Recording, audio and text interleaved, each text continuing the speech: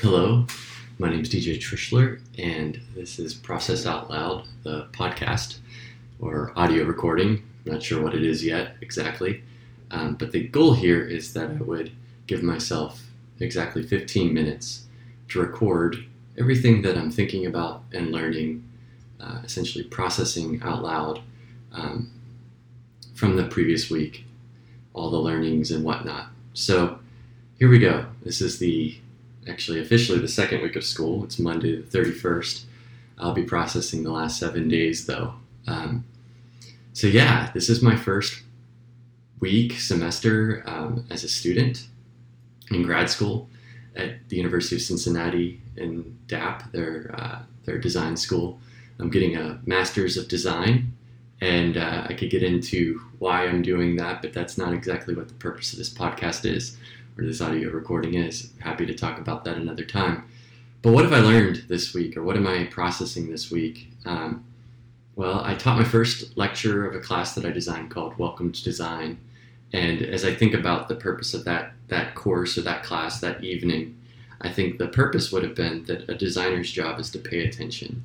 And when I look up the word pay attention, the etymology of it, it's really to stretch towards something. And so that's challenging with all the distractions in our world. And one thing that my co-professors, Akshat and Hunter, and I did is we gave the students tools that help them stretch or pay attention to things in the world. And some of those tools were like a camera. We took advice from Michael Johnson, who's a graphic designer in England, who has a list of tools that designers should use.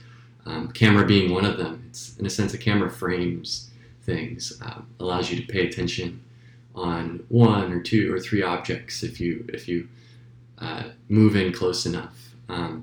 Creative Kent talks about that too, actually walking around with a viewfinder, an old cardboard viewfinder, so that you could frame the world, allowing you, I think, to zoom in and crop and pay attention to things in a new way, minus all the distractions. We talked about giving them, or using a sketchbook and writing down ideas and reflections.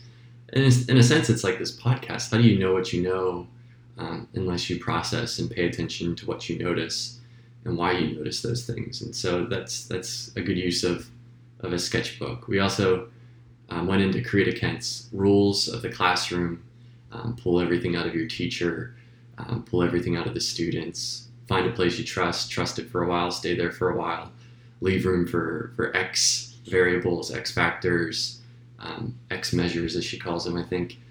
But again, all this comes back to, I think if we were to sum it up, is paying attention, and tools for paying attention to stretch our eyes, our minds, our hearts towards things that in a world that's full of distraction, it could be hard to stretch our minds, eyes, and hearts toward. But ultimately, I think that a strong design student, a strong designer, a strong human does pay attention and attempts to pay attention to the things maybe other people aren't paying attention to, people, places, and things, that is. So that was essentially the first lecture, and learned a lot from having two co-professors and how we can kind of treat the lecture as a podcast of sorts. And I think the students resonated with it well. Please feel free to reach out if you disagree, if you were a student. But it was a lot of fun having Akshat and Hunter in the Zoom room together. We did a breakout session with the students once. Wanted to do like 6 of them, but realized that's way too many. The students want to connect, but not that much. And also, the students really used the chat in Zoom, which was exciting to see. I didn't mind that they were conversing about things that weren't related to the class, because they were trying to connect with one another and find platforms where they could connect online, since they can't connect in person. And that was one of the purposes of this class, or at least this day of class, was finding ways to network the students, because that's a big part of university, is the connections you make, the friends you make. In a time of coronavirus, COVID-19, it's really hard to do that. How do we make up for it? And I think the Zoom chat really worked out. I was also surprised that so many students participated vocally on Zoom, even though there's like 170 of them in the class. So it was a really good class. This week we're going to be talking about what is design, and I spent a lot of time this week just kind of going over what I think design is. I actually spent the whole summer really asking that question, and I'll probably share more about that next week in the podcast and how that went. But I feel like how we define our jobs, according to David Dylan Thomas, is really life and death. And so if we define our jobs kind of like in a shallow form, it's not a lot of people die because of design necessarily, or at least graphic design for that matter. But I think we do a lot of harm when we don't think about what we do and defining it in a way that is purposeful and intentional, which is design in essence anyways, is the purpose and intention behind something, the plan. So we'll talk about that this week in class. It's exciting and engaging. Otherwise, I taught Typography 1 for the first time, and gosh, there's so much I don't know about typography and the details of letter forms. And so this week we spent a lot of time just going over the terms of type, like brackets, which is that little area where like the stem, the vertical line, and the horizontal maybe serif hit, and it's that curvature. Like I would have thought a bracket is more like, a left-right angle, but learning what these things mean, really again learning to pay attention to the details of the alphabet and characters. And something fun that I did there, I think the students resonated with, was actually I put images up on the screen of characters, so like A, B, C, and said, what is the stroke? And then I had the students annotate on their screens through screen share what they thought the stroke was, or what they thought brackets were, what they thought an ear was, what they thought a tail was. And I think it was actually really cool because they didn't have the definitions. And so it forced the students and myself to deduce what those words meant. And I think it's that power of deduction that like gets the brain going, which I think would mean that they would retain the letter form terms better than just like receiving the information, consuming the information. They actually had to think about it. One student said, well, because this typeface or this character has this eccentricity, and this one has this eccentricity, I'm assuming that this eccentricity is the term. I think that was about a barb, perhaps, that we were talking about. So it's through that deduction. Or one student said, we were asking about apex and vertex. They compared it to an apex and a vertex in a chart. And so they assumed that the top of the A was the apex and the bottom of the V was the vertex, which was correct. And so I think that form of teaching is really helpful because it doesn't just give the students the answers, it forces them to use their minds, use their memories, use their lived experiences to deduce what they think is right, and often they're right.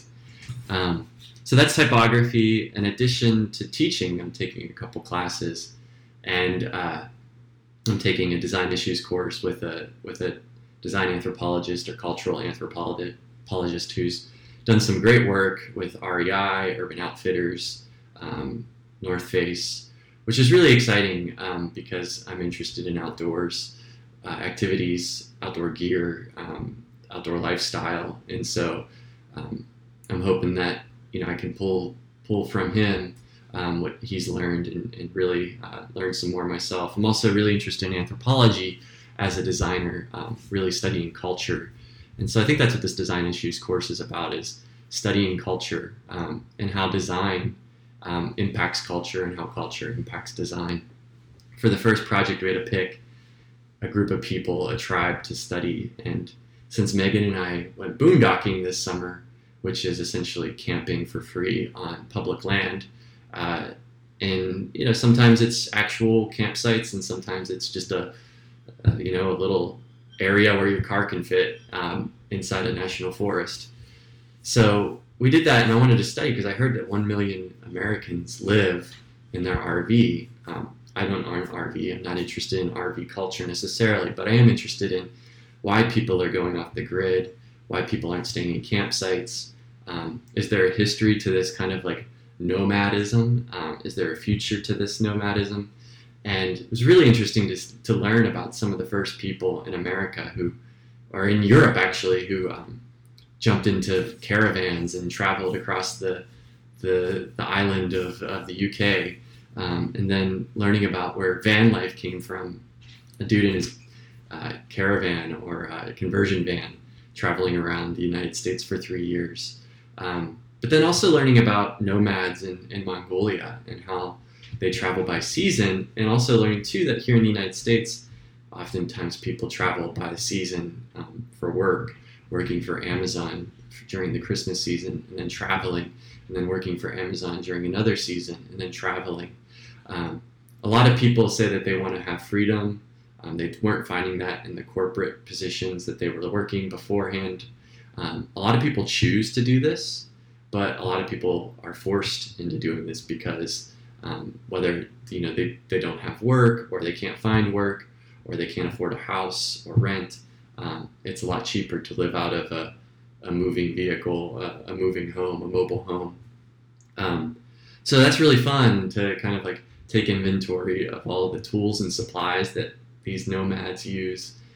Also, there's this whole like idea of digital nomadism, neo-nomadism, Nomad X, which is especially post-pandemic, people working from coffee shops, and there's even countries that are creating visas that allow nomads to come and stay in their country and work and pay taxes and bring some economic benefit to an area, especially tourist areas like Bali.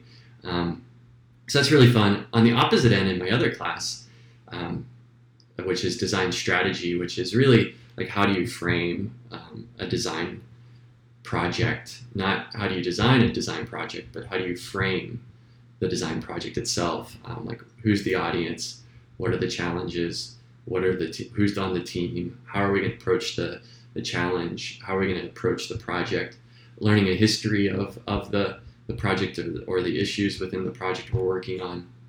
I have to say that with both of these classes, there's a real strong bent towards, I guess, like corporate culture or product design, making more physical stuff, operating in the world of capitalism, which is something that I've started questioning post George Floyd and post-pandemic, just because I think that while capitalism has done a lot of great things, we're seeing that there's healthier people all around the world. We're seeing that, like equity has increased actually since the beginning of the Industrial Revolution, and that these things have rapidly happened and people are living better than ever. Yet, within capitalism, it's really hard for folks on the margins. It's really hard on even the folks that aren't on the margins. Capitalism kind of demands that we're always working and we're always moving and we're always shaking things up and innovating, so to speak. And so these are things I'm processing out loud, still learning, but I'm interested in what post-capitalism looks like.